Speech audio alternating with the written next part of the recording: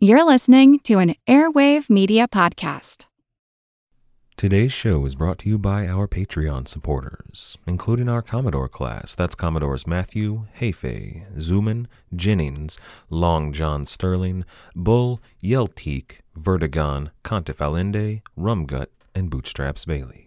If you'd like to help support the show, you can always go to patreon.com/Pirate History Podcast. That's patreon.com/Pirate History Podcast. And a special shout out this week to our newest Patreon supporters. That's Ash, Ryan, Lane, Amy, and JL Ramink. I couldn't do the show without you.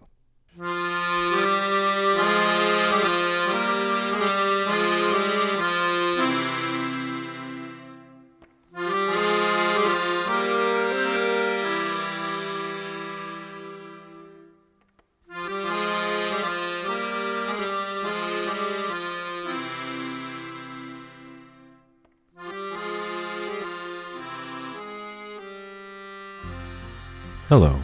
Welcome to the Pirate History Podcast. My name is Matt. Thank you for listening. We can never know what happened to most of the ships in Henry Morgan's fleet after Panama. Some were bound for Port Royal, others for Tortuga or Barbados or some other secret cove along the coastline. Most of these ships didn't keep logs, and the few that did, many of those have been lost. But the few that we can know about are worth discussing. Now, last time we talked about a few relatively small names, so today I'd like to look at some of the more infamous buccaneers in the days after Panama. Alexander Exquemelin is the most obvious story to tell here, but unfortunately his story just really isn't all that interesting. Now, it totally should be. Had he been a better storyteller and less of a simple chronicler, it might have been something great. As many ships did after Panama, his vessel sailed up the coast of Costa Rica, where they encountered hostile natives and enemy ships and a host of other trials and tribulations. Had Exquemelin been writing with more of the romance and the drama that we expect in shipboard adventures, well, this might have been a great one. Instead, though, the Buccaneers of America was as much of a travel log as a memoir. It spends an entire page in his chapter discussing what happened after Panama, 4 entire paragraphs describing manatees. And I get it. The European people of the time were hungry for any word they could get of the exotic lands on the other side of the world. They all knew about boring old ships and sailing, but they'd never seen a manatee or a pineapple or any of the curiosities of the New World, and learning about that was half the fun of Exquemelin's account. However, for us reading it in the modern day, when we have the Discovery Channel and supermarkets that have all of these foods in them, well, it doesn't make for a tremendously compelling read. So today I'm going to do something a little bit different. I'm going to release a reading of an excerpt of the Buccaneers of America in tandem with today's episode, those chapters in particular about Exquemelin's days after Panama. If you'd like to hear more about him and his adventure, you can check that out. On this episode, though, we're going to look at something that I find a lot more interesting. We'll be following the wickedest men left in the Caribbean, those few who turned full pirate after Panama, and we'll also take a look at the man who was tasked with bringing them to justice. This is episode number 35. Assistance. In March of 1672, James, Duke of York, gave personal commands to the men in charge of the voyage that was preparing to sail for Jamaica. First, he gave that secret command to Thomas Lynch to arrest the current governor, Modiford, and replace him. But to the captains of the 2 vessels preparing to make the crossing, he gave less secret orders. They were to assist the new lieutenant governor in securing Port Royal and Jamaica for the king. They were to aid his efforts to enforce a peace, and then they were instructed to capture or kill any privateers that returned to a life of piracy. Now, the 2 ships that were going were the Assistance and the Welcome.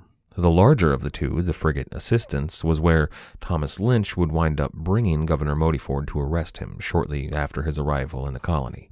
Now, also on board during that arrest, to witness that arrest were some of the most illustrious men in Jamaica. The captain of the assistants was one John Hubbard. He was an honorable naval officer and a loyal Englishman. Also on board were the new governor, Lynch, Lieutenant John Wilgris, and Major William Beeston, among a number of other slightly less notable names. Now, of these 4 men, 3 of them had just arrived in Jamaica. That is, Governor Lynch, Captain Hubbard, and John Wilgris. But these 4, including Beeston, represented a new age for Jamaica. They, all of them, believed in law and order. They believed in loyalty to the crown and commerce. Now, to that end, to bring about this new era in Jamaica, Lynch sent the other 3 men to Cartagena to extend an olive branch to the Spanish there. They were to deliver word of Jamaica's new policy on piracy. They were against it, and they were to exchange some English prisoners for some Spanish prisoners. Now, Wilgris, Beeston, and Hubbard strove to serve as examples for just what Jamaica was capable of being. They wanted to show with an example of their lives that Jamaica had changed from the days of a pirate haven into a respectable colony. 3 days into the voyage, Captain Hubbard died. So Lieutenant Wilgris took command of the voyage, and they continued on. When they were in Cartagena, they made arrangements for that prisoner exchange, and each side signed a declaration of the peace accord. Now, this was all, of course, part of the larger Treaty of Madrid, but the history of bad blood between Port Royal and places like Cartagena, or places like Santiago de Cuba, called for a more personal declaration. It also served to ensure all parties involved that the no peace beyond the line policy was no longer to be observed. This was to be the dawn of a new era of peace, companionship, and commerce between the 2 cities. But then, upon their return, Captain Wilgris was actually removed from his captaincy for, quote, wicked, drunken behavior, and he wound up being replaced by Beeston. So 2 of the men, the 2 captains that had come across on the voyage, were now no longer captains, and an old-time Jamaican, who was a loyal Englishman and nothing of a pirate, Beeston, was now in charge of the largest ship in the fleet. Before taking command of the assistance, Beeston had been one of the leaders of Jamaica's militia. He was a prominent plantation owner, he was a member of that planter class, and at times a politician. In his past, he'd been involved in other sensitive diplomatic missions, and even at one point elected as a member of the Jamaican Council for Port Royal. After Lynch's arrival, he sort of arose as a leading figure in the anti-Modiford faction on the island that supported the new Governor Lynch and wanted to do away with buccaneering and even privateering altogether. That's probably why he found himself aboard when the governor was arrested in the first place. He proved to be a loyal friend very early on. Now, one of the very first actions that Governor Lynch took was to release his proclamation of an end to privateering. Now, he didn't offer pardons. He didn't need to offer pardons because the voyage to Panama had been officially sanctioned, so none of the men on board were to be in any trouble. But he wanted to let it be known that any man caught buccaneering from here on out, whether they had a letter of marque or not, would be considered a pirate and an enemy of the state. Now, the governor offered all of these men a small parcel of land that he intended for sugar farming, the industry that they were trying to encourage on the island. But almost no one took him up on the offer. You see, what he was offering wasn't a large enough piece of land to grow a decent-sized crop. Far less than what was needed to buy slaves or get new equipment or even buy a little bit more land. Basically, what the new governor was offering was the opportunity of becoming a feudal peasant for the governor of Jamaica and working under the thumb of the East India Company. This wasn't tempting for all of those buccaneers who had spent the past few years with true freedom under their wings. Most of those men had been through all this song and dance before. You see, some set sail for Tortuga, mostly Frenchmen and Dutchmen, but a few set sail for the Main, mostly English captains. You see, they headed for places like Beef Island, and they returned to the roots of buccaneering. Instead of piracy, they would poach cattle or boar from Spanish ranches and herd them back to their ships. Basically, they were 17th century cattle rustlers. But the majority of the men who headed for the Main went for the more profitable, if perhaps a little bit harder, work of cutting logwood. That is, cutting down trees that were used for the production of dye. It earned a pretty penny back in Port Royal. Now, this wasn't piracy. It wasn't crime at sea, but it was of dubious legality. The Spanish claimed the whole mainland under their dominion, and they considered taking anything from them theft and called it piracy. Now, it definitely was theft, but the merchants back in Port Royal and even the officials in Jamaica and as far away as Whitehall, well, they turned a blind eye to this. You see, logwood was selling for a lot of money, and on any voyage that these buccaneers took, they had to cut in the governor and the king for a small percentage of it. Plus, the Spanish Main was full of places that were virtually empty that one could use to chop logwood.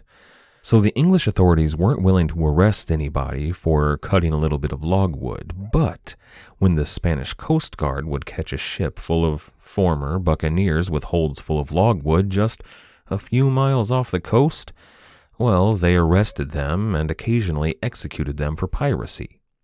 Now, this happened more than a few times in the months after Panama, and every time it happened, it strained the newfound peace between England and Spain. It even made diplomatic ripples back in London. You see, the Spanish Coast Guard had really upped their game after Panama. Patrols all across the New World were frequent, and ever since Lynch had disavowed any man caught pirating, they were more likely to just kill the people they captured and steal their ships rather than put the buccaneers in chains. In addition to that, they'd begun employing privateers of their own. Now, the first hints of that actually came before Panama, when the governor employed a privateer to attack Jamaica. But now, they had dozens of ships out hunting for any English ship they could claim was up to some sort of piracy. And remember, the Spanish definition of piracy was a little bit loose. In Buccaneers of the Caribbean, John Latimer writes, quote, "There were 900 men working on Beef Island and Triste in the Bay of Campeche, a great many of them former buccaneers. The Spanish, however, were outraged, and they sought to capture any English ships they could. They sent their own privateers, including Mateo Guarin, Juan Corso, Arturo Brea, Francisco Ugaz, Manuel Antonio Maldonado, and the Sagonanzos brothers, who together would account for at least 150 pirate craft between 1672 and the end of 1675. End quote. Still, despite the high mortality rate for men caught hauling beef or logwood, they were far less likely to be executed than those who were actively engaging piracy by sacking Spanish ships or even still attacking Spanish cities. Sometimes these men would even go so far as to brazenly attack the Spanish Coast Guard in a probably misguided hunt for retribution. And there were some diehards out there that, no matter what they did, just couldn't quit the life of piracy. Even if they wanted to turn to a life of peaceful manual labor, and they didn't, their past crimes and their reputations were too notorious for them to be accepted into regular civilization again.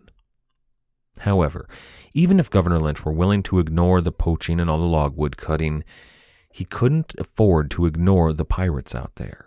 So he ordered Captain Beeston out in the Assistance, with the Welcome at his side, to announce his pardon and to generally make it clear that piracy was no longer acceptable in the Caribbean.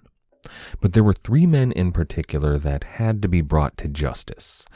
All 3 were famous. They were feared men. They were dangerous men. They're among that group that I was just speaking of that were too dangerous to be allowed back into civilization. Moreover, they were part of the old guard. They were truly hardened captains that refused to join into this new era that Lynch was trying to build. They were the last remaining members of the real Brethren of the Coast, and to keep the peace and to establish this new order, well, these men had to be eradicated. They'd sailed on Panama under Morgan, as had nearly every buccaneer in the Caribbean, but that was the least of their crimes. All three were one-time cohorts of Francois l'Olonnais. They'd sailed under him on some of his most notorious voyages and been complicit in some of his worst atrocities. Now the three men had set out on their own, splitting away from l'Olonnais in 1668. That was actually the year that l'Olonnais returned to Tortuga from a voyage with an 80-ton, 12-gun brigantine in tow. Now, he intended to give that ship to the best buccaneer he knew, a man who was probably the longest roving member of the Brethren of the Coast, and who was at the time probably the most famous. He gave the ship to Roque Braziliano, alias Gerrit Gerritzoon, alias Rock the Brazilian. Now, we've talked about the Brazilian before on this show. He's been on more than a few of the voyages we've discussed. Now, he started off taking fishing ships and small merchantmen off the coast of Cuba, real small-time stuff, but he joined up with Francois l'Olonnais for a couple of his very early voyages. But then he really first enters the picture of history when he shipped out under Admiral Christopher Mings. Do you remember him? He was the admiral of the Jamaica station once upon a time, and he was the guy that planned an attack on Campeche on the Gulf Coast of the Yucatan. Well, Roque Braziliano was on board the 14-gun Griffin under Captain Swart. The Griffin was supposed to be the vice flagship on that voyage, but during a storm it got separated from the fleet, so Swart and Roque the Braziliano missed the attack on Campeche and all of the rewards that came with it. So they decided to roam the coast for a while and look for some easy prey. Now, this may come as a surprise, but it turns out that the best time to skulk about looking for easy prizes isn't immediately after a major attack on a prominent city. The Spanish were out in force, and they attacked the crew of the Griffin, killing 28 men. So the Griffin limped along for a few months. They were looking for food and fresh water and hopefully a safe place to careen the ship.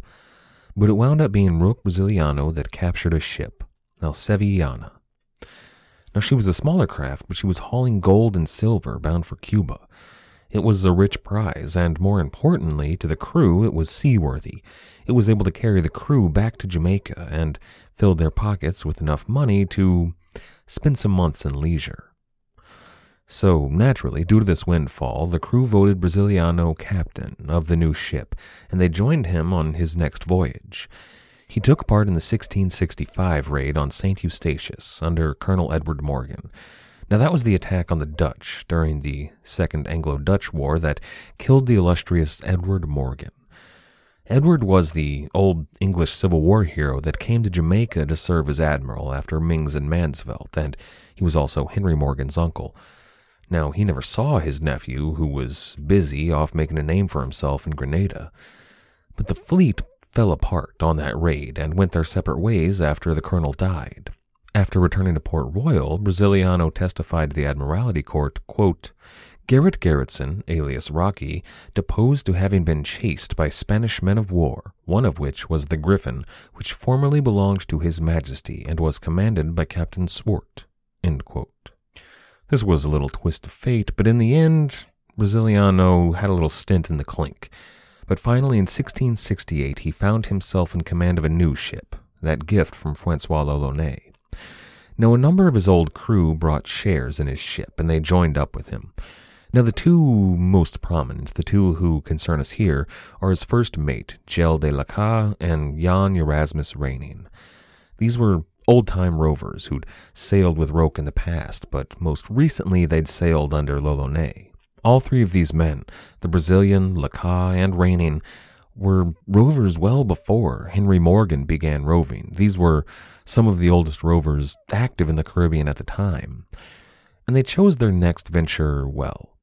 Rather than sail with l'Olonnais on the voyage that would wind up costing him and his men their lives, they decided to sail under Captain Henry Morgan on his attack on Portobello. Now, we've covered all of these attacks already. Campeche, Grenada, St. Eustatius, Portobello. If they don't ring a bell, you should probably go back and give those episodes a listen. But during the raid on Portobello, Roque Brasiliano captured another brigantine, which he took command of. He gave his old ship to his mate, Chelles Le Cas, and Jan Reyning stayed on the other ship, and each of those men moved up a step, Chelles Le Cas as captain and Reyning as his first mate. Then in 1669, these two ships set sail from Port Royal once again, this time alongside Captain Joseph Bradley on his own brigantine, the Mayflower. These three ships and their commanders, Bradley, Gerritzoon, Le Cas, and then Reyning, would prove to be something of a dream team in Caribbean piracy, a buccaneering supergroup, if you will. They sailed to the Gulf of Mexico, which was an old haunt for all of the Brethren of the Coast, and they set up shop in the Laguna de Terminos. That was some miles south of Campeche, but that was the city it was closest to. It made for a good base of operations for a few reasons. First, Campeche was the closest settlement, but there weren't any terribly close by. There was a supply of fresh water. There were 2 rivers that entered the bay. There was good fishing there, and it was a relatively secluded location.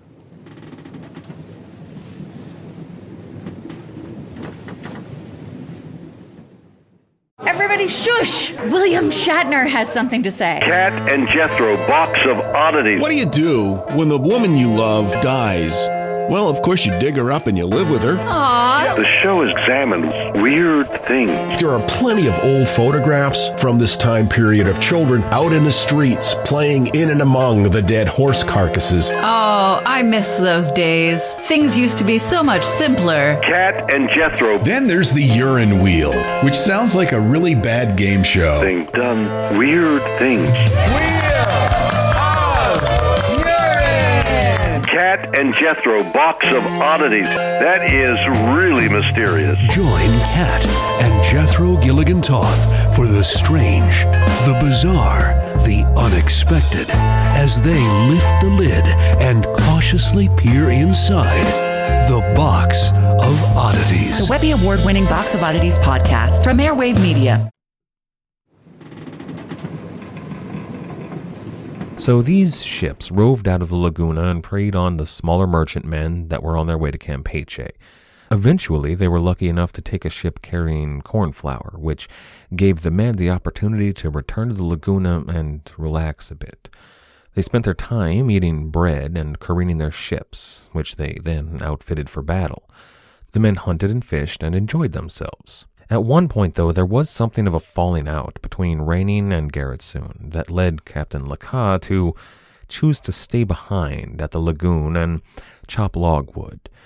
The area around the Laguna was rich with the stuff, and while it may not have been the most lucrative possibility, well, as we'll soon see, it turned out to be the smart move. Bradley and Roque Brasiliano made for Campeche, and they decided to try their hand at blockading the city's harbor. Now, Bradley anchored a bit farther out to guard the rear and to be able to catch the wind should any ships slide by. Brasiliano took position closer to the city to threaten the harbor directly. Now, maybe things would have gone differently had Le Cas come along as well. Maybe that third ship would have made the difference, but in the end it doesn't really sound like it. Campeche outfitted 3 ships for battle and sent them to engage Roque Brasiliano's vessel. He wound up shipwrecked off the coast and was forced to make his way to land. Those 3 Spanish ships, rather than pursuing Brasiliano ashore, they decided to go after Bradley's ship, which may have saved Brasiliano's life, and it also worked out well for Bradley because he was able to give them the slip, and he headed back to the Laguna de Terminos. Now, Le Cas had, at this point, a pretty good haul in his hold by now, so upon learning that the Brazilian was trapped on land, he set sail for the wreck to rescue him. After slipping past the 3 ships from Campeche, he rescued the crew and transferred them over to Bradley's ship, and everybody left made their way back to Jamaica. Now, when they were in Jamaica, things had changed a bit. They had time to sell their haul, and almost immediately, they picked up letters of marque from the governor. You see, the Spanish had attacked Jamaica while they'd been gone, and Admiral Morgan was away marshalling a fleet. Now, Bradley, who was a confidant of Morgan's, was expected. Morgan intended to give him a command, but it was known that Bradley was in cahoots with these other illustrious buccaneer captains who were expected to go with him. Now, Roque Brasiliano, before leaving, procured a new ship, and the three vessels, Brasiliano's, Bradley's, and Laca's, all headed off to join the armada amassing off Hispaniola. Now, they took part in the capture of La Providencia, and then Morgan ordered those three ships to go attack San Lorenzo Castle at the mouth of the Rio Chagres. Now, I detailed that battle in Dictator of the West Indies. If you haven't listened to it, I suggest you do so now. In fact, go back and listen to that episode and then the few following it as well. You should really be caught up, and I don't want to give any of this stuff away without the drama it deserves. All right, now that they're gone, Captain Bradley dies, and it's possible, actually, that the Brazilian dies as well. He's assumed by most historians to have marched on Panama, and there is a mention of a Brazilian leading a force, but it's unclear if that's Roque Brasiliano. But despite the death of Bradley, they take the castle at San Lorenzo, and they kill all the Spaniards. It's pretty brutal, and it's also pretty heroic, and it's awesome. Then, Raining and Laca march on Panama with Henry Morgan. That's also pretty brutal and epic and awesome. But like almost everyone at Panama, Laca and Raining were disappointed in their hauls. They were embittered after the battle and the occupation of Panama. Their pay had been laughable for what they'd all gone through, and they felt that Morgan and his closest cronies had cheated them. Now, I'd like you to think back to when you were a kid. Did you ever come home from school to find a strange car in the driveway? Nothing out of the ordinary, just a car you didn't recognize. Likely you wondered who that might be. Now imagine, instead, that were a police car parked outside your house. You might feel alarmed or worried, or, if you were anything like me, you might wonder exactly what the cops had you on. Now picture that emotion. The cops parked outside your house. But then, imagine that instead of a police cruiser, you find two massive warships parked in your driveway. And then, when you get inside, you discover that your mother has been arrested for treason, and you now have a new, much less lenient mother in her place. Your father, on the other hand, who you're pretty sure stole all your allowance and spent it on booze, is now hiding upstairs pretending to be sick, and he won't come out. When you finally talk to your brothers and sisters, you come to find out that you're like super grounded. No more fun ever. In fact, they're going to make you work in the garden all day, every day until you die. What would you do? Don't you think maybe you might just run away? Well, that's exactly what Jan Erasmus Raining and Gilles Lacat did upon returning to Port Royal. Everything had changed after Panama. Modiford was gone. Morgan was in hiding, and Port Royal wasn't friendly to their sort anymore. So they had a few drinks, had a few laughs, heard the news, said goodbye to their favorite lady love, and sailed right out of Port Royal. And they weren't alone. Dozens of other buccaneer vessels left Jamaica and headed north. They amassed mostly off the south shore of Cuba, where they could poach cattle and boar and keep an eye out for stray merchant ships. Naturally, in the anti-pirate climate after Panama, this upset the Spanish, and it made for tricky territory. You see, there was a war on back in Europe, and it was making itself more and more known in the Caribbean. England and France were allied against Holland. Holland was, well, not exactly allied, but they were supported by Spain. It was kind of an enemy of my enemy situation. Now, Raining and Lacat, they were Dutch, and currently they were raiding their almost allies, the Spanish, off the coast of Cuba. But they were known to sail out of Port Royal and cavort with English pirates. So, in the end, even though most of the actually English pirates had gone off to cut logwood, Raining and Lacat became Governor Lynch's problem. So he had to respond. And to do so, he sent those two ships that were in the harbor at Port Royal, the Assistance and the Welcome, under Major William Beeston, out to deal with the pirates. He was ordered to disperse, to capture, or to kill any rovers he could find, but he had special orders to search out Lacas and Raining. They were to be his priority. Now, he did knock some heads around there in the south of Cuba, but he got the cold shoulder from the governor at Santiago. He was refused entry into the port, or even to resupply any victuals, despite bringing a Spanish ship back to the Spanish at Cuba that the buccaneers had taken. This was, of course, a symptom of the fact that England and Spain were kind of at each other's throats, despite officially being in a peace. Now, had the governor at Santiago been more accommodating, Beeston might have had better luck, but instead he was forced to return home, and that gave Raining and Lacas the opportunity to slip away. So they headed west for the Gulf of Mexico and their old stomping grounds off the Yucatan. They took a Coast Guard vessel almost immediately, and Raining took command of that ship. However, once he resupplied, Major Beeston wasn't far behind the pair. He caught up pretty quickly, and he chased them up and down the coast, but it was tough going. The two buccaneers knew this territory well. They knew all the hidden coves and the inlets, and moreover, their smaller sailing vessels had shallower drafts than the large brigantines, and, well, they could hide where the English ships just couldn't follow. In the end, though, Beeston managed to push the two vessels to Campeche. He had the corsairs cornered there.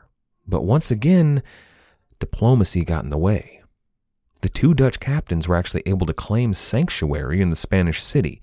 They were, after all, allies of a sort, and the Spanish refused entry to the English, who were, after all, enemies of a sort. So Beeston, really once again, due to the Spanish being unwilling to cooperate, had to relent, and he decided to hunt easier prey. It was then, after turning away from the city, that he captured the Charity, a known pirate vessel captained by Francis Witherbourne.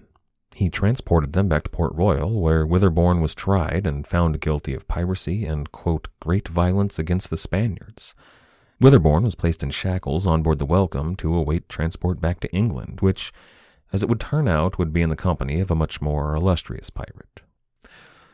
But what about Lacas and Raining? They were buccaneers, and they were holed up in Campeche, a city that they personally had terrorized more than a few times. Well, historical accounts differ here. Some say that they were imprisoned and tortured. Others that they confessed their crimes and promptly converted to Catholicism and then, well, I suppose, confessed their sins. What we do know is that they were next heard of some months later. They were roving once again, but this time they were roving under a Spanish flag. They used the Laguna de Terminos as a base once again. This time, though, they waited for the buccaneer crews or the logwood expeditions, and they arrested them in the name of the Queen of Spain. And they were successful. They knew all the habits and all the haunts of their former brothers, and they used that to their advantage. They took maybe 20 ships in a few months, most with virtually no struggle. They weren't, though, the most successful. The most successful Spanish privateer of the era wasn't Spanish either. His name was Philip Fitzgerald, and he was an Irish buccaneer of really no particular note until he signed up with Spain. He went by the Spanish name Felipe Geraldino, and in his time serving, he took maybe as many as 40 ships. That relationship, though, kind of makes sense. He was Irish, and he was Catholic, and, well, Spain had a long relationship with Ireland, all the way back to Queen Elizabeth. During this time, when so many Dutch, French, and Irish buccaneers were signing up to work with the Spanish, well, Lynch became concerned, so he wrote back to Lord Arlington of all of the wrongs done to English ships by the Spanish, and by, in particular, their privateers. He said that they had done more damage to English shipping than the English had done to the Spanish in their entire time privateering. Now, that probably wasn't true. The Spanish didn't burn down a city the size of Panama, but the Spanish weren't too picky about who they chose to arrest. Regardless, Whitehall wasn't going to do anything about it. You see, mostly the Spanish focused on logwood cutters, not proper pirates. And this was a weird legal gray area that made any sort of retribution totally unlikely. This whole time was strange for the buccaneers. After Panama, everything changed. You might wonder why Rainin and Lacat didn't go to Tortuga and get French commissions. Well, many privateers did, but they weren't Dutch. They were English, or mostly French. And those commissions were largely to attack the Dutch. They were attacking old allies, old members of the Brethren. That Third Anglo-Dutch War and the changing of the guard back in Port Royal, well, it tore the Brethren of the Coast in half. Their national allegiances, or really more precisely, the allegiance to who was paying them, got in the way. They continued privateering, but at this point it was true privateering. This was wartime raiding in service of their rulers for the promise of whatever they could squeeze out of their official enemies. And it wasn't just the English and the French that were doing this. The Spanish had their own armada of privateers, and Rainin and Lacat would go on to get Dutch commissions. There's actually an excellent tale of Rainin attacking a French settlement and taking the castle, only to wind up besieged by a French fleet and nearly starved to death. Finally, the French took the castle back and imprisoned the Dutch privateers. But then, in what was really a pretty brilliant move, Rainin produced a poison that he had hidden away before the French took the castle back, poisoned the guards, and made good his escape. But all of that, well, at this point, that's really a soldier's story. He was doing patriotic deeds in the service of his nation, and pirates are without nations. They are enemies of all mankind, exiled from civilization. And here, with the ashes of Panama gone cold, and the last of the old guard, the last of the Brethren either dead or captured or actively working for Spain, well, right here we see the end of the first great pirate era. The 1660s saw an explosion in privateering supported by nations that simply couldn't afford to field navies in the West Indies. That privateering was all based on the old tradition of buccaneering, and it turned them into almost outright pirates. You see, the non-Spanish settlements in the West were still young. They were, most of them, less than a decade old, and they were constantly being conquered and recaptured and then taken again. But there is one last effect that the Third Anglo-Dutch War had on the end of the Brethren and the end of that first great era of Caribbean piracy. During the war, a little bit after the events of today's episode, when a company of privateers was captured by the enemies, instead of being imprisoned, they were put to work on sugar plantations.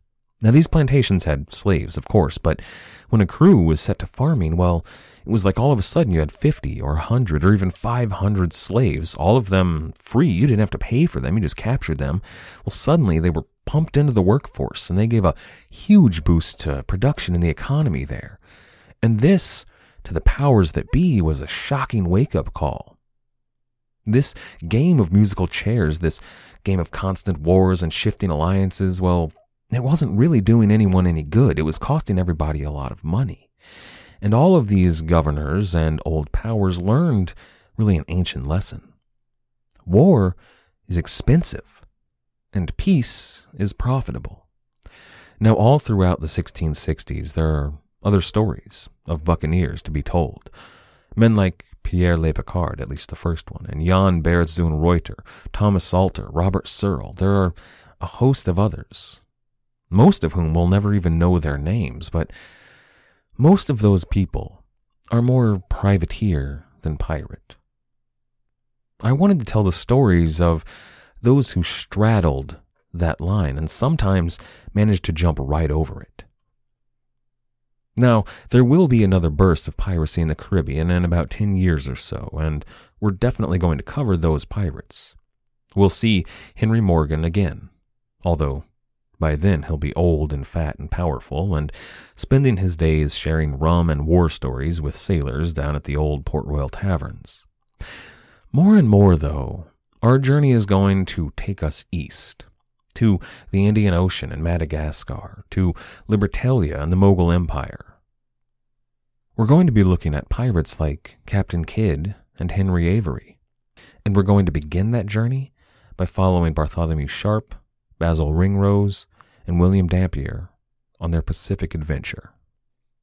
I'd like to thank everybody for listening. I'd also like to thank everybody for your support, both on Patreon and those who have donated to the show, as well as those who have left us a review on iTunes or Stitcher or wherever it is you happen to listen to the show.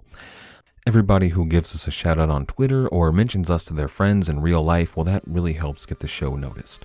Our theme music was, as always, The Old Captain by the fantastic band Brillig.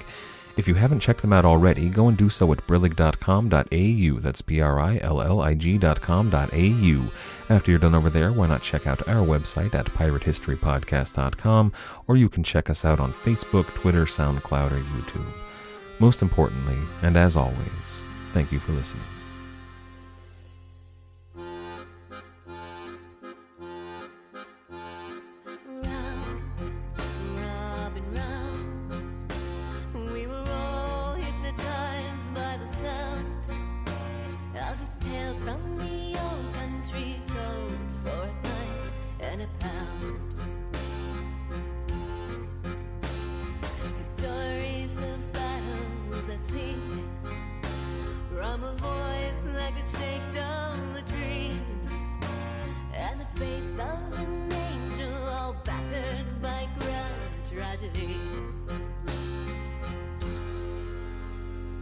Raise your glass in the air with a tear in your eye.